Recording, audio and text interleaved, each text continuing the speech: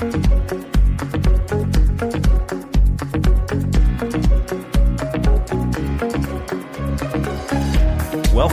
to the Perspectives with Catherine Toon podcast.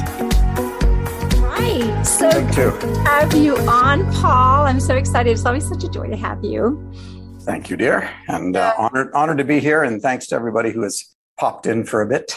Yes, we've had a little pop in there. So for those of you who don't know, it'd be hard to know who wouldn't know.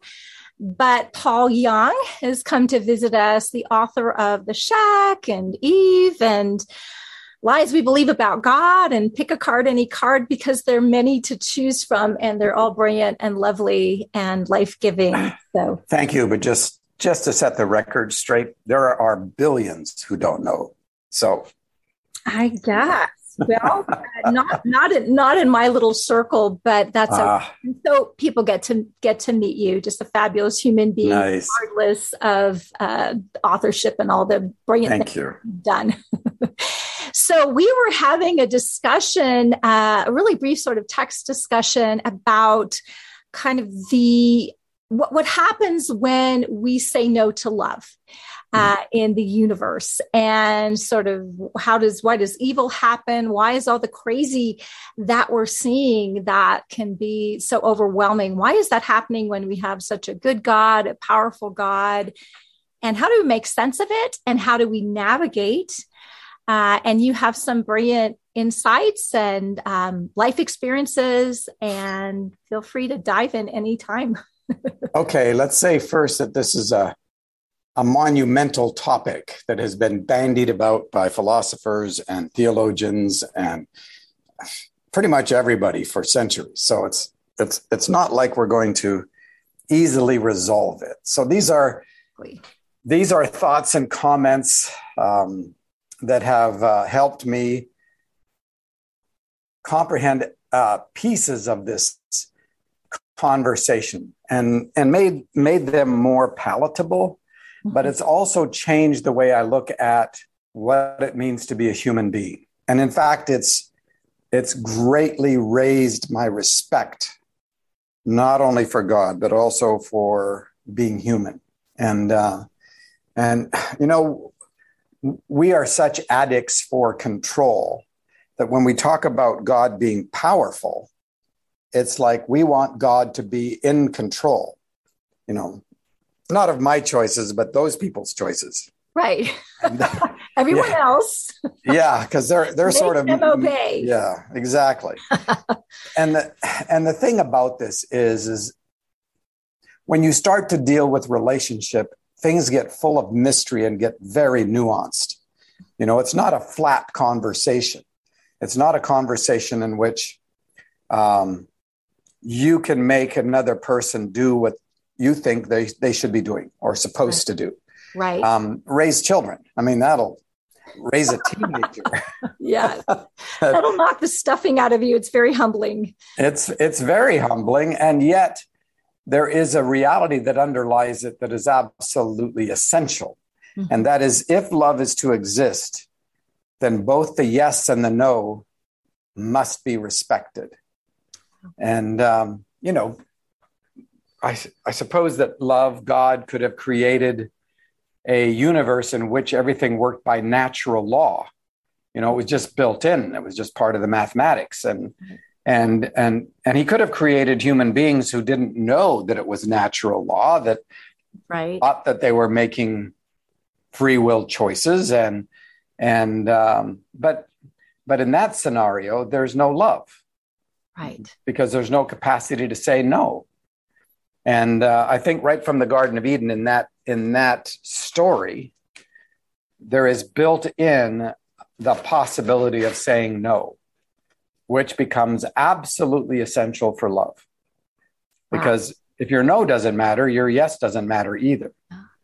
That is so deep. And the fact that God is responsive and interested and submits to our yes and our no says something so deep about who he is and about who we are. That it's it's kind of mind-blowing. My people, which are basically modern evangelicals, fundamentalists, they have a really hard time with the idea that God submits.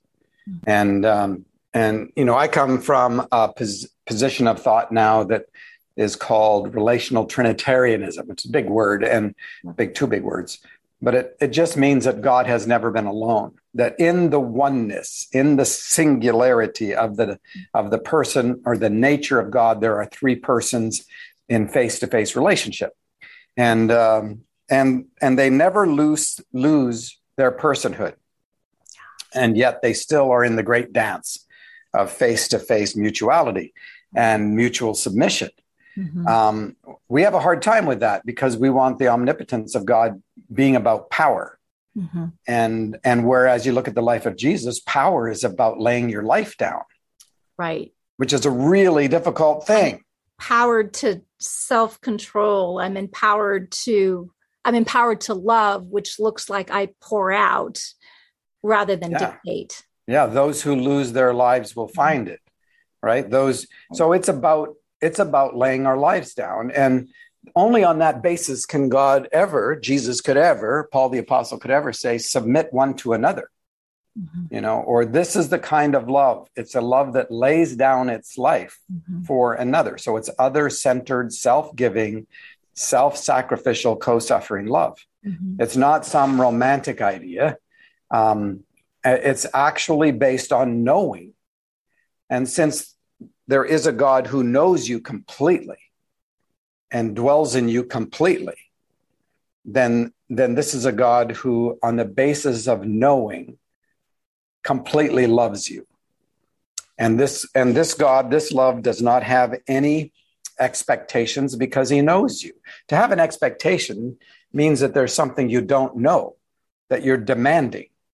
And so this is a God who has no expectations. Therefore, this is a God who never is disappointed. Thank you.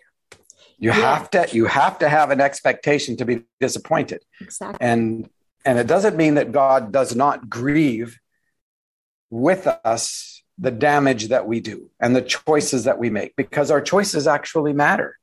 And part of what happens with choice is that we experience the consequences of that personal agency. And God protects that personal agency. Because if God ever made one decision for you, then love ceased to exist everywhere. Go ahead. Sorry. Go ahead. So basically you're saying that God's premium is love instead of power or justice, or his premium is love because that's who he is. Yeah. And that's the better way to say it. God is love.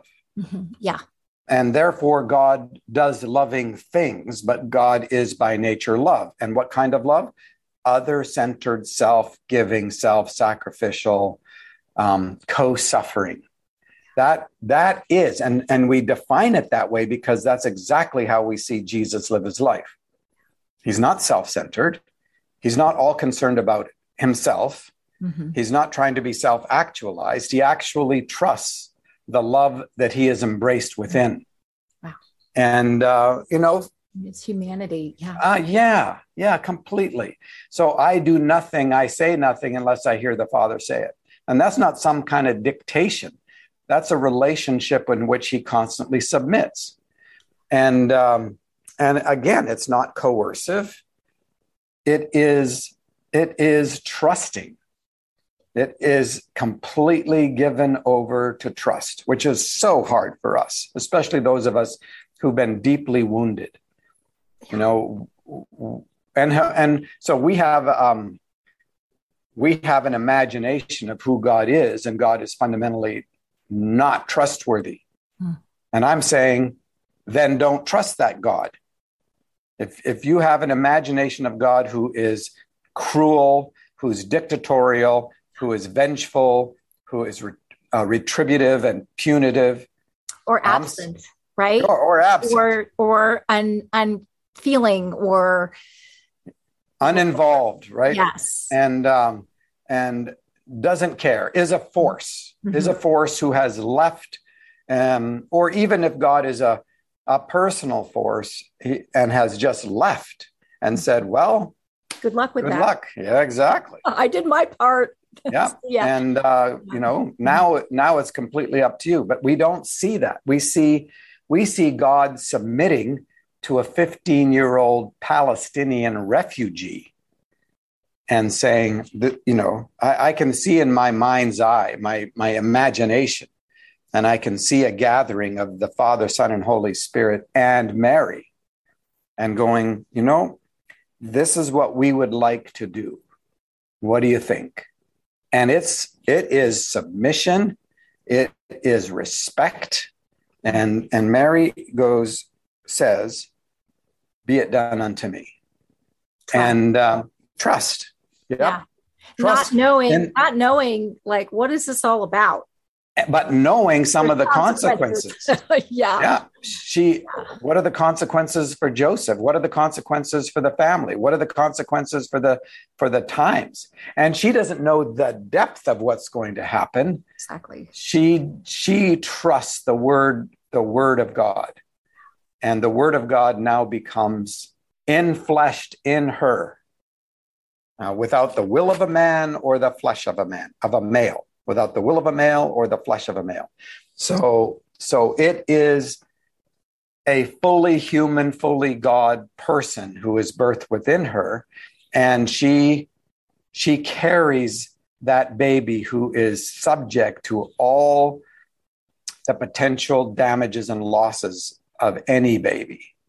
And and what's amazing is the Gospel of John starts off saying that this little baby is in this little one was created the entire cosmos. Not anything that has come into being apart from him. And so you got a little baby nursing at the breast of Mary, in whom she lives and moves and has her being. But he has left aside everything that marks that divinity and is living as a full human being and is a baby. And is a toddler and falls and slips. Baby toddler stuff.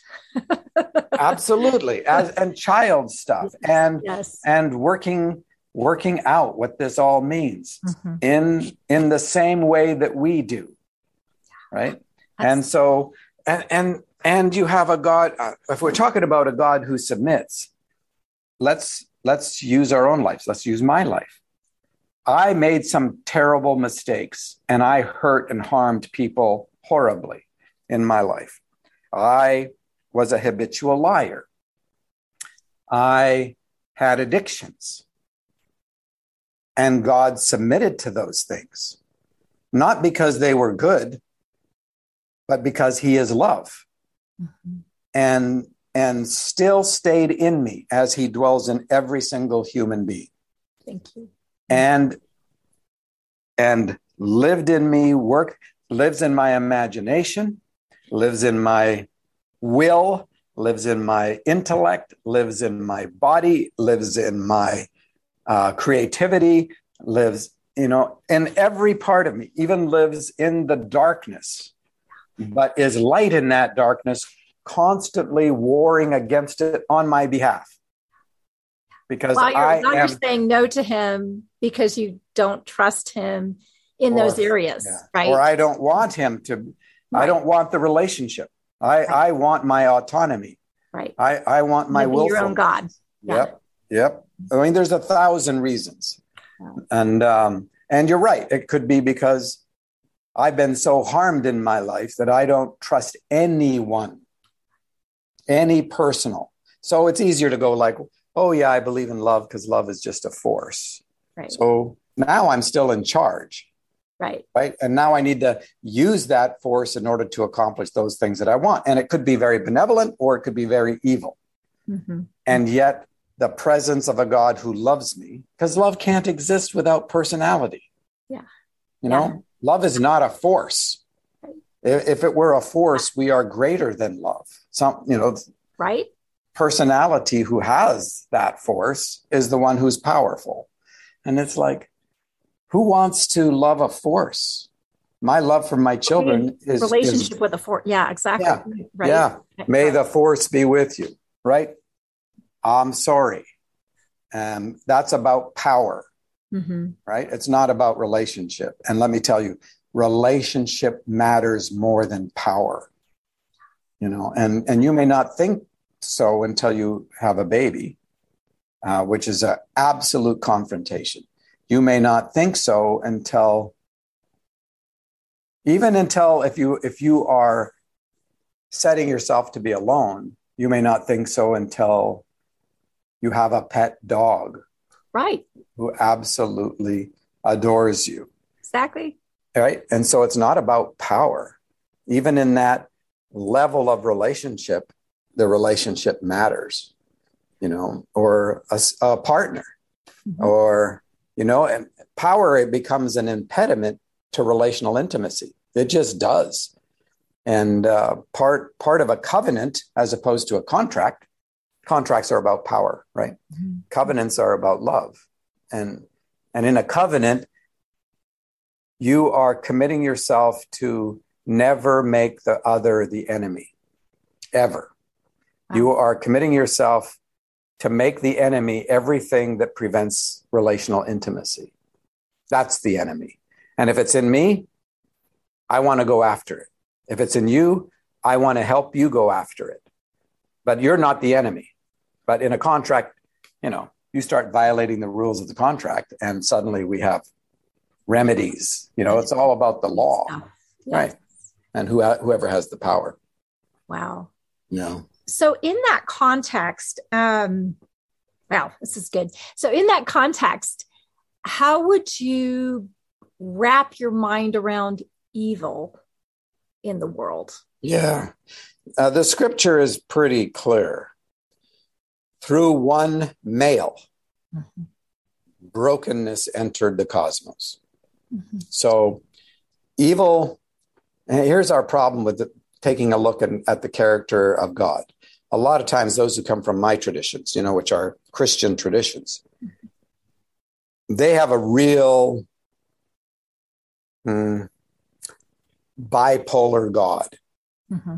right? Either you have God the Father as one kind of character and Jesus as another, or you have the Old Testament, or we call the Old Testament, the Hebrew scriptures, mm-hmm. that we have the scriptures seeming to reveal a God who is mean, vengeful, retributive, killer of babies, on and on, killer of people.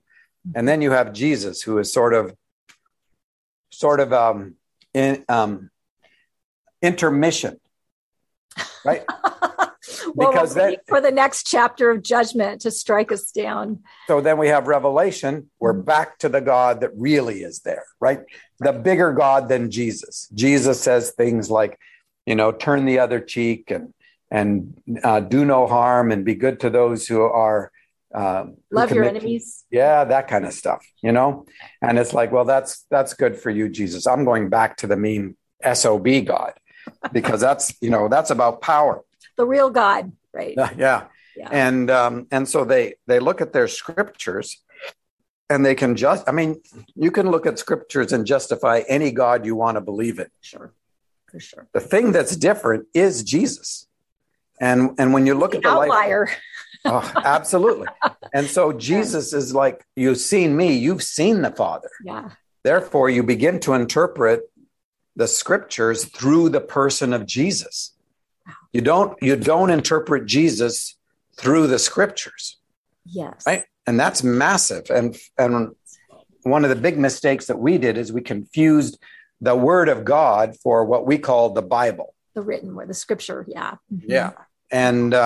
And Jesus himself says, you're looking at scripture as if it contains eternal life. It doesn't. Right. I'm the way, the truth, and the life. This is the revelation of God. I and the Father are one, which is because if you break the Trinity into different personalities, that's okay. Mm-hmm. But if you make them different in terms of their essential nature, mm-hmm. you've ripped the whole nature of God into pieces.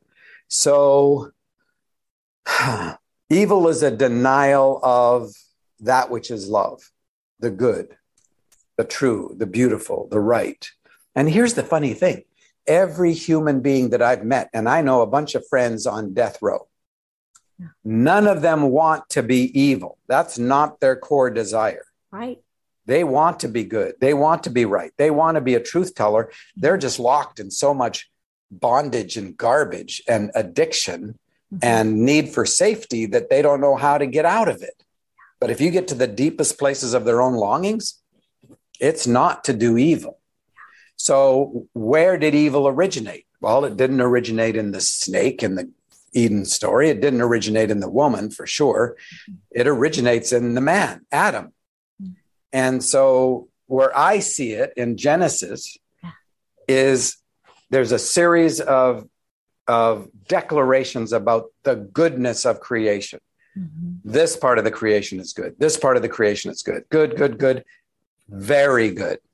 That God makes the human being, not just commands its existence, but fashions it and then breathes into that human being the breath, the life of God, the spirit, right? And so you've got a being that is made in the very likeness and image of God. And we're told later that the likeness and image of God is Jesus. So we're created in Christ right from the very beginning. And we're created to be dwelt in by the very being of God, so that our life cannot exist apart from that union. And then what does Adam do? It says, there's a statement. It is not good. So in this series of goods and very goods, you get to, it is not good. And that's first not good. First not good. Yeah. And one of the fundamental questions is, does God create anything that is not good? He's already declared this is very good. Right. And the first not good is, it is not good that Adam be in his separation. Now you need to realize that the woman has not been drawn out of him yet. Wow. Right. And so he's like, this is not about, well, I'm being alone and God didn't create a woman for me. And, this is not about that. This is about turning away from love. From the one that he was walking in the cool of the day with, right? Yeah. The cool of the day is actually Ruach. Right. Yes. That's in the Holy Spirit, So, and the Lord God are two persons. They're two different words. We have Father, Son, and Spirit. Right in that scene. And he's not alone, but he has separated himself. And I don't know, it doesn't tell. Yeah, when you turn from light, you cast a shadow. That shadow does not exist until you turn from light. And now that shadow, inside that shadow, you begin to define everything. Who is God? Well, out of that darkness, you begin to say, well, God is not trustworthy. God is not good. God is the enemy, And so in the snake scene, the snake doesn't deceive Adam. The snake represents Adam's accusation against God. And Adam deceives Eve, right? Wow. And so there's a whole different scenario going on there. And the women is deceived. So thoroughly deceived. It never says Adam's deceived. Right. He chooses to turn away. And we can go into that. But again, where does evil originate? It originates in Adam's declaration of separation. We're not separated. We've never been separated. And now Adam, even though he's separated, he's not separated. He is alienated. He has alienated himself by turning his face away. And that's why the very next verses are, well, let's see if there is a face-to-face. And all the animals come, there's no face-to-face. Then she is drawn out of him to be a face-to-face. And he's the one that then deceives her. And then Adam is escorted out of the garden so he can work the grounds from which he was created or made.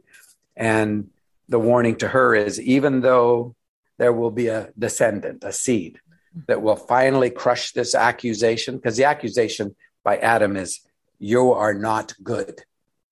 This is all your fault, the woman you gave me, right? Yeah. And that accusation. So he's escorted out. She stays. The warning to her is, when you turn to the man, he will rule over you. And so instead of face to face with the Father, Son, and Holy Spirit, she eventually, I mean, how else are you going to have a descendant, right? How could a virgin birth happen? Like, without a man being involved? And so that becomes absolutely essential in the story of Jesus. She there is a sense it didn't happen, so in that sense it wouldn't have happened, but that if she had stayed in a trustworthy face-to-face, that she could have been Mary in that scenario and had the child who would crush the serpent's head. So anyway, it originates with the man. It then proliferates through the cosmos. We're the ones that bring the brokenness. And Jesus is then called the second Adam. But the slaying of Jesus, that was understood to be a reality, a chosen reality by God from the very beginning of the cosmos. Man slain, right? Absolutely. Yep. It's going to be, the answer came before the problem. Yeah. How masterful is God? Yeah. And it just tells you that there's no way to create a universe where persons have personal agency and they won't say no. Right. If there was a way to do it, we would be in it. Right. So people say, well, for all the catastrophes and for all the damage that we've done, for all the abuse of babies and children, for all the betrayals, wouldn't it have been better if God had not created? And the answer is no. And I ask my friends who have little children, and I was asking one day, and he was all upset by this very question. Right, right. And he was dealing with it theologically or intellectually, going like, for all the damage that we've done in the world, wouldn't it have been better? And at the same time, he has two little girls, and they were bickering about something, and so he's trying to intervene in their fighting, and he's frustrated about it. And he tells me, he says, wouldn't it have been, if they could only understand how beautiful they are and the nature of the other person that they're fighting with, how beautiful they are. And I said, well, maybe it would have been better if they'd never been born. And he looks at me with absolute horror, because he loves those children. Of course. And he's like, what do you mean? And I said, that's the answer to your question. Go. Wouldn't it? Because it's no longer an intellectual question. It's a real relational question. Yeah. So absolutely. We choose our kids, and we just choose our kids, and that's the end of the discussion, right? And God has chosen his kids, and God submits to the stupidity and the blindness and the darkness that we live within, and he works redemption inside of that, which is miraculous. God is at work inside every single human being on the planet in order to restore, right? That's why the picture of judgment was not a courtroom picture. It was a doctor hospital picture. The doctor judges us to help us figure out what's wrong. Heal us, yeah. In order to prescribe, which is the punishment, right? You have to take this medication or have chemo or whatever. That's the punishment. But the whole intention is to heal you. Isn't that beautiful? To do no harm, which the staff with the serpent, right? Yeah. That's the redemption of the snake and the tree in the garden. Wow. Right? And it's on the hospital doctor model, it says, do no harm. Yeah.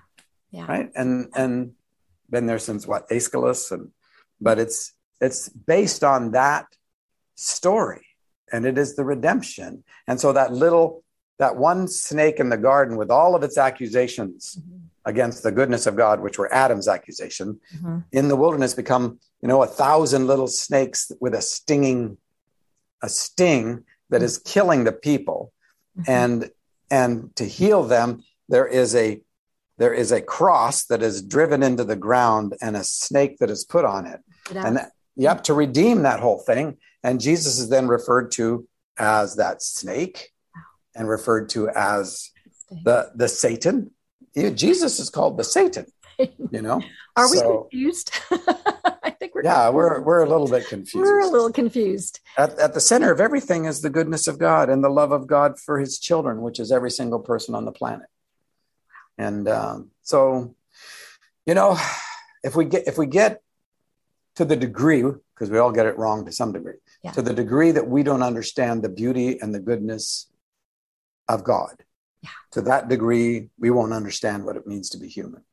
Boy, and that's so, you've helped me with so many things. I think the elevation, like God's regard for his kids, our humanity is breathtaking. And I think a lot of us with this kind of Gnosticism, we want to escape the seen realm or our bodies or our flesh or whatever, is that there's something intrinsically evil in our humanity, that God is finding it so precious. It's the thing he's redeeming.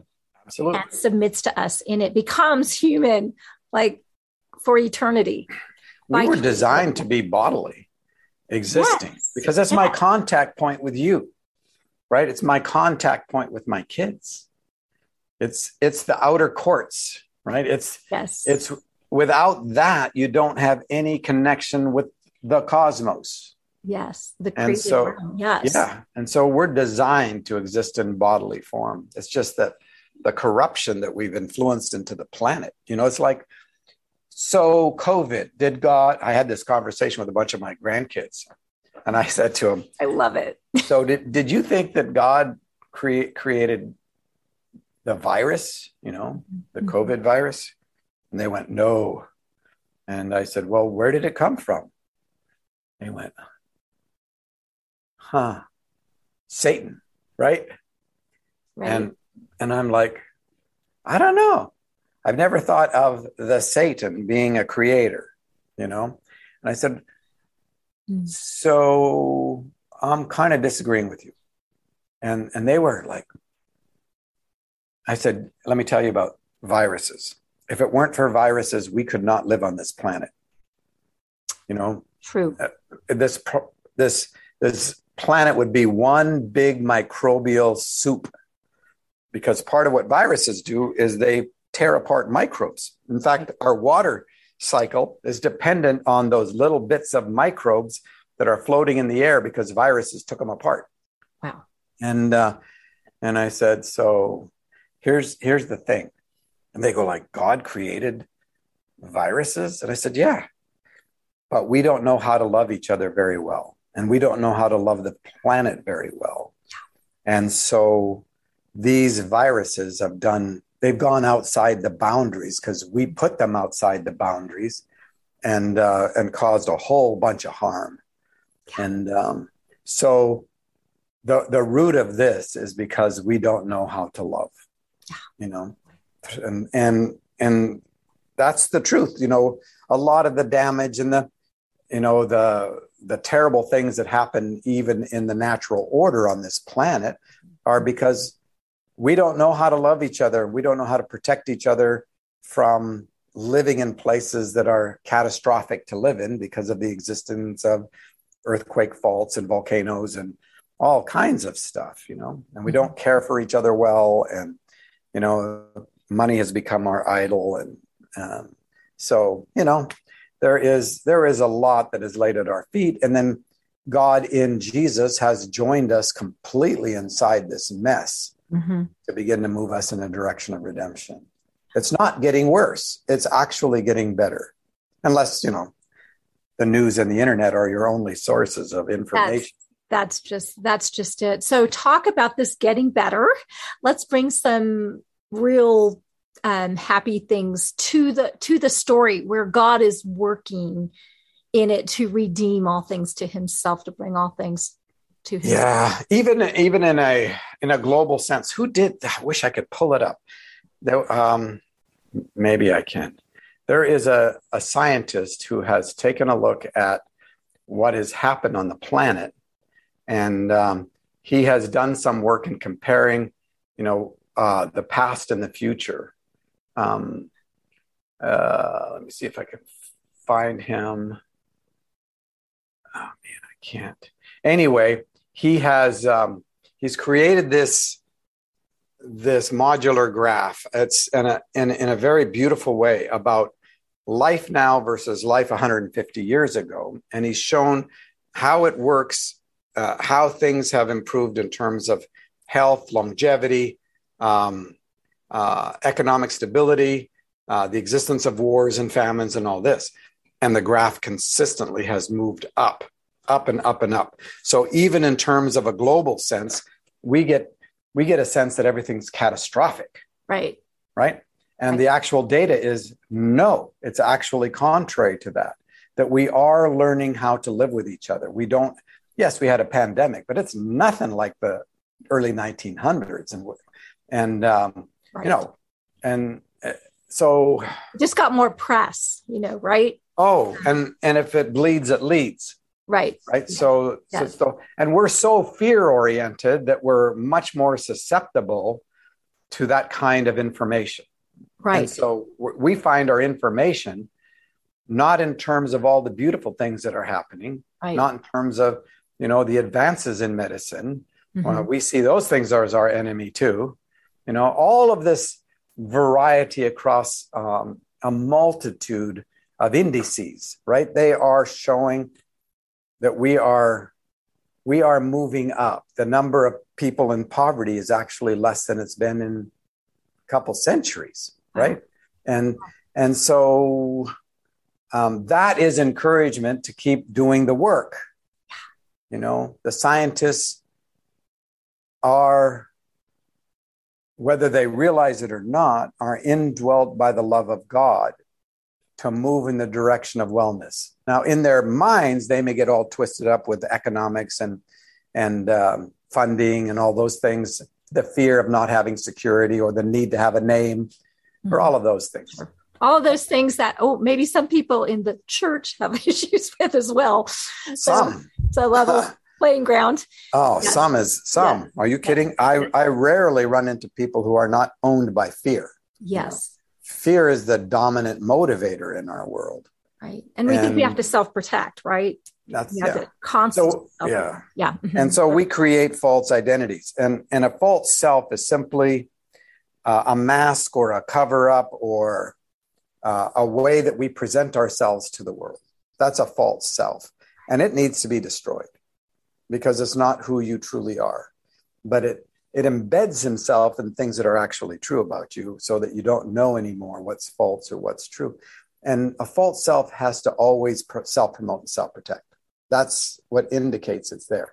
So fear leads to a false persona. Mm-hmm. And then the evidence of it is they self-protect and self-promote, which always leads to violence, either on the inside or on the outside in thought, word, and deed. Yeah. Right?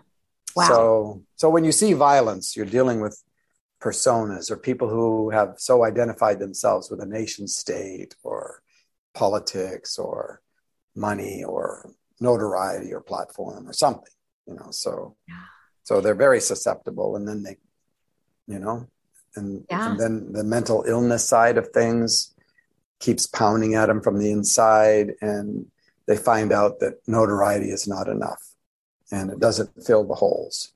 And they feel the absence of love. They begin to believe the lies of it. And the easiest way to run away is self-harm. Mm-hmm. And I mean, it's terribly sad. It is. But it isn't the actual overarching truth that has happened. There is a God who's moving the cosmos in the direction, one person, one choice at a time. From the inside out. From the inside out. Yeah. And it's having an impact slowly, mm-hmm. but surely. And that moves us toward the redemption of all things, which is the promise. That's the promise in Scripture. Exactly. So I'm good with that. Yeah. And as sons and daughters, we get to partner right where we're at, what he's doing in us, and then also helping one another and loving one another. Yeah. And growing in that. Yeah. Even if we don't know we're sons and daughters, we are still participating. Exactly. And, yeah. You're not sons and daughters because you know you're a son and daughter. You're just a son and daughter, period. And the more you know it, the more you get to partner with that. With your eyes open. Yes. It's not about you get to partner more. I know a lot of people who don't have a clue that they are a child of God and are well loved, who live a life that is much more authentic to the character of God than a lot of religious people that I know. Yeah. Right? Yes. So that explains it, right? Because you look around, it's like, wow, they're amazing. They're showing all this fruit, but they're not a Jesus follower. So what's going on? Right? I know. You get so confused. We used to say that, well, the love they have for their children is not like real love. It's sort of fake love. That's what our people used to say, because we couldn't deal with the fact that they were loving with the same love of God that we were loving with. And so there had to be something wrong about that love in their lives, something fake about it. You look at the three parables, the woman who loses the coin, the shepherd who goes and leaves the 99 to go find the one, and the father with the two sons, right? Yes. And a very simple question, or a few questions, all basically the same, is for the woman who loses the coin, whose coin was it before she lost it? It was hers. Hers, yeah. Mm-hmm. Whose coin was it when it was lost? Still hers. Whose coin was it when she found it? And it was still hers. Okay. The shepherd, whose sheep was it when the sheep was lost? It was the shepherd's. Whose sheep was it when he found the sheep? It was the shepherd's. Whose sons were they always? Always the father's sons. Always the father's sons. Mm-hmm. Whether they had turned their face away in terms of living a life that was damaging and harmful, or turned their face away because of religion and because of performance. Damaging and harmful. Yeah.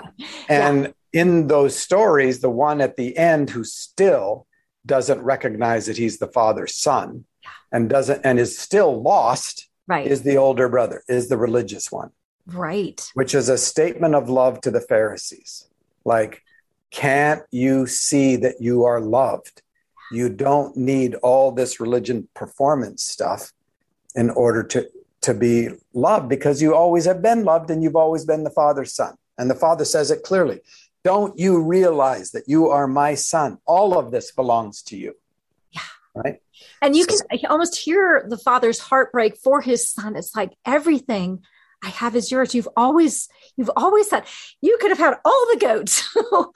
You can. They're all yours. Yes. They're all yours. So you don't, it's not even you could have. Right. It's like, they're all yours. Yeah. And he's like, oh, I still got to work my way and perform my way. And he's pissed off at the younger brother because the younger brother shouldn't have any of this. Right. You don't deserve it. Yeah. Right. Yeah. And a lot of us, since we don't know who we are, the one that's lost, the sheep that's lost, doesn't matter to us. We're running toward the 99 because we can have more followers that way on the internet, right? It's the one that doesn't matter. Yeah. It's the 99 that matters. And so, we're to us, all of them, 100 matter to the Lord, but he has the 99. It's the one that. The one doesn't get left out. Right. And every one of those 100 is the one also. Isn't that beautiful? Right. Right. And it just goes then to the son. The son's the one. This son's the one. But this son really has got his heels dug in and doesn't know. He doesn't know he's the one. And so, anyway. And it's so interesting because he kind of leaves the parables left. We don't know the ending from the parable. But we have hope for the returning of the older brother. Legalistic, the religious one, as well as the returning of the prodigal. It's like we all need to return, and there are in our own selves that need to return. Right? We're all learning and growing and returning at some level. And it tells you that the one who has the most trouble returning is the one who thinks he already knows he's right. Yeah. He is so sure that it gives him an ability to judge his brother who's outside, on the basis that he is certain that his performance and his knowledge has made him enough. And the father says, "You are my son. Don't you realize that's enough?" That's your enoughness right there. Right there. Yeah. And, a lot of my people, they're in pews slaving away to acquire sonship. Right? He had. Right. And I did too for a lot of years. And I can get triggered and go back to that kind of hole. And when I judge other people, that's exactly what I'm doing. It's a hellhole. It is a hellhole. It is a hellhole. And it's hard to get out when you think you're right. I know. But what's so beautiful about that is in our hellhole, there's God right there. Father, Son, and Holy Spirit, because they live in you. Right. Exactly. Travel in a pack. That's the Psalms. If I go to the depths of the ocean, there you are. Yeah. If I go to the heights, damn it, there you are. And if I go down to the place of the dead, there you are. I can't get away from you. What's the deal?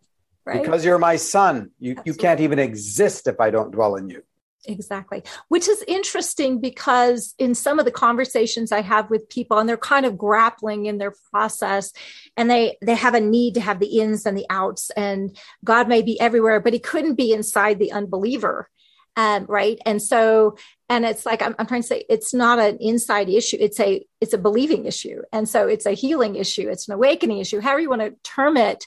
But if God is in the midst of hell, by God, he's in every single one of his kids, whether they know it or not, whether they're clueless or not, whether they're serving Satan or not, whatever, they're Jesus there. Can't help it. It's a thing. At what point do you become a believer? Like, I still have lots of areas in my life that I struggle to believe, so what's the line? And we did a couple hundred years ago in the revivalist movements, we came up with the sinner's prayer as if that was the crossing mark. So for you to pray and ask, and I'm not negating that those things are real encounters with God, but they don't get you in. Exactly. What gets you in was the love of God that has always been there for you. So what Christ did on the cross, when he included you in everything. Yay. And so, but we made that the dividing line as well. What happens to the millions of people before we found that dividing line, right. And you say believer, unbeliever, like what's actually the dividing line? Right. Exactly. Here's the older brother who's done everything. Does that make him a believer? He doesn't believe that he's the Father's son. And so the other kid doesn't either. Right. He's hoping your servant, right? Yeah. He's going to go back and see if he can find a job. Right. So he doesn't know. It's the Father that declares to him, "You're my son. You've always been my son." Yeah. You can't undeclare yourself. Well, you can undeclare, but that's just your that's alienation, and it's not separation. Right. You cannot separate yourself from the Father, Son, and Holy Spirit. That would make you God. Hello. Thank you. Yes. Yeah.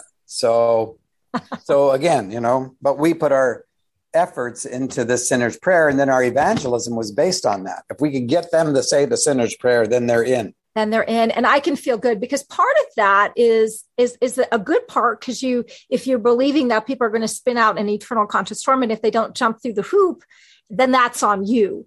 And so that's also another thing that we're taking on ourselves that creates this sense of separation that is tormenting for people. Absolutely. So how do you evangelize if they're already in?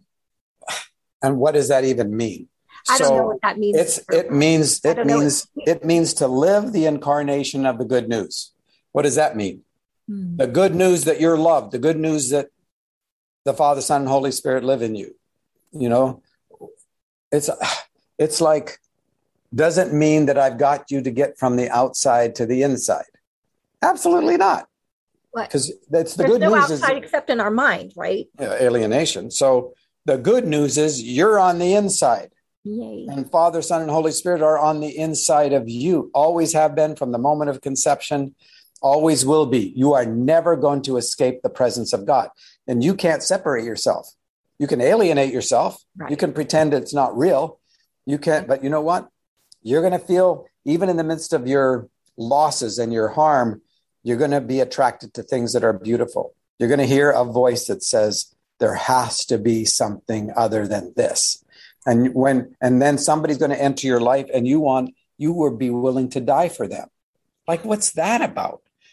So all of these elements are at work in your life to move you into the direction of wholeness. And it's powerful. So evangelism is about living the good news yourself. And it's not your job to save people. I think someone has that. Jesus did that. and now you get to continue to work out that salvation that was accomplished in Jesus, right? And that's work. That's saying no to all my independence and saying no to all my addictions and saying, learning how to embrace the truth of who I am as opposed to all the lies that I believed. It is about doing the work of turning my face toward the Father, Son, and Holy Spirit. It's the work of confessing or telling the truth and about the harm we've done and the hurt we've done and facing the consequences and then beginning to change over time. That's work. That's the making of disciples, but it's not disciples to Christianity. It's a disciples to love. And because love is the truth of who we are. It's just that we grow in acknowledging that truth. And I think you've heard this story. I was with a young girl, high school girl, who was a foreign exchange student from Indonesia who was spending time here. And she didn't know that her house father, the family she was living with for a year, that the father knew me. She read the shack. It changed. It really had an impact on her. And so she told him about 2 weeks before she was leaving to go back to Indonesia, if I had a bucket list wish, I would want to meet the author of this book. Right. Because she says, I've grown up Buddhist. I go to temple with my grandmother every week as a Buddhist temple. My family's all Buddhist. And I have some questions. And she had become a follower of Jesus, during that year. And she had a youth group. A Buddhist follower of Jesus. I just love it. Keep going. Well, that's the punchline, right?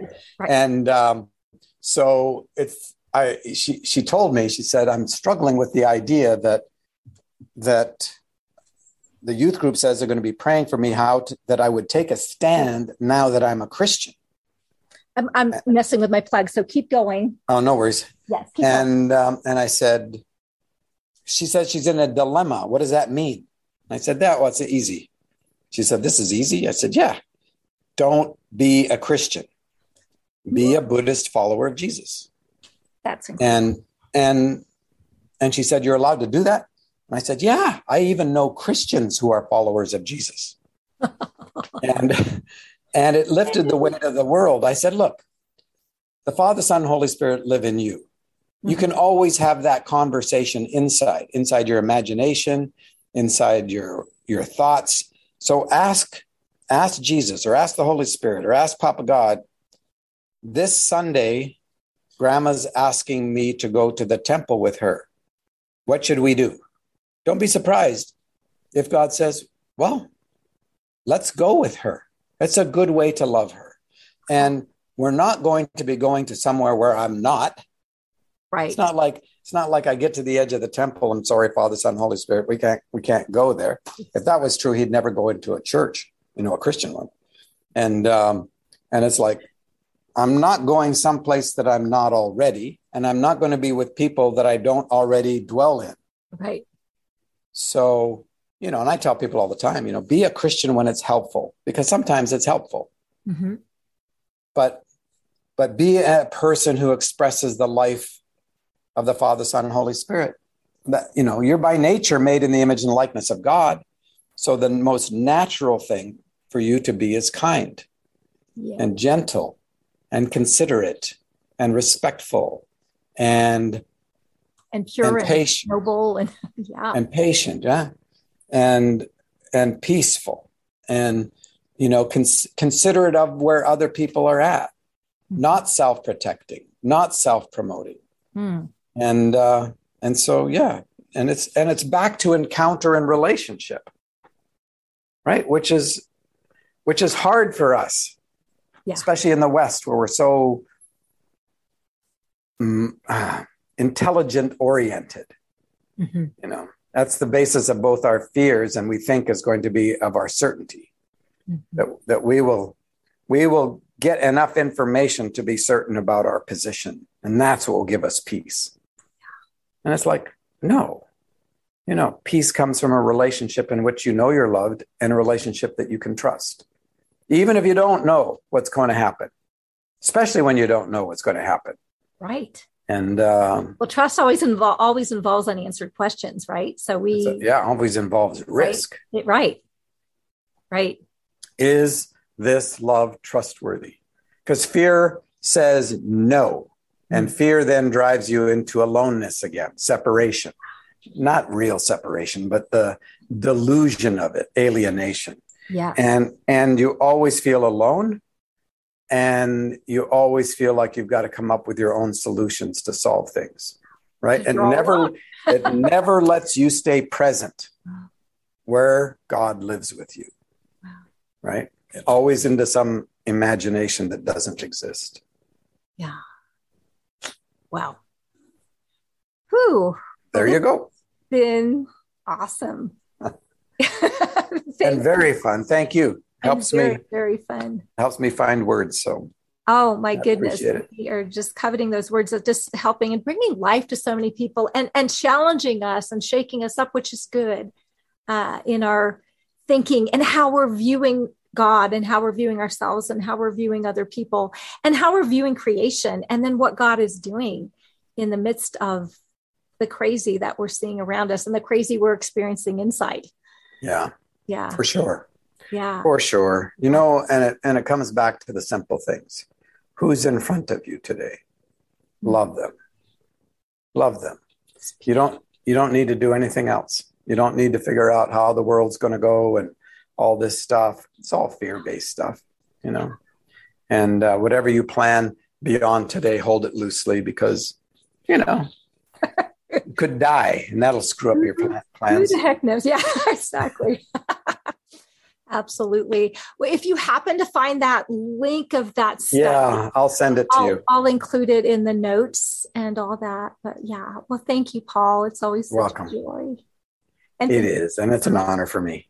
Yeah, and thank you for doing your little blurb in the book that I'm doing. So you're welcome. It's such an honor. So good book, by the way. Well, I so appreciate that that's not a light thing coming from you. So I appreciate that. So, well, everybody share this with someone, share this with everybody. People need to know and listen to it again. I'm going to listen to it again because it's so life-giving. But thank you, Paul, so much once again. Don't be surprised if it doesn't raise more questions than you thought you would need answers for. So that's kind of normal. Wow, that's good. Isn't that part of it? If we were able to nab it all, it'd be. Hey, I used to know everything. 15, 20 years ago, man, I knew everything. Right. And boy, that's not true anymore. It's such a freedom, though, not having to know. That's the freedom, not having to know. Yeah. That's the freedom. And because I was a perfectionist performer. So, you know, if I didn't know, I faked that I knew or lied that I knew. Yeah. You know, because I couldn't take the risk of not being perfect. So I know how that works. Unfortunately, but yeah, much love better. Thank you so much, Paul. You're Have welcome. A wonderful, wonderful day. You as well. Bye now.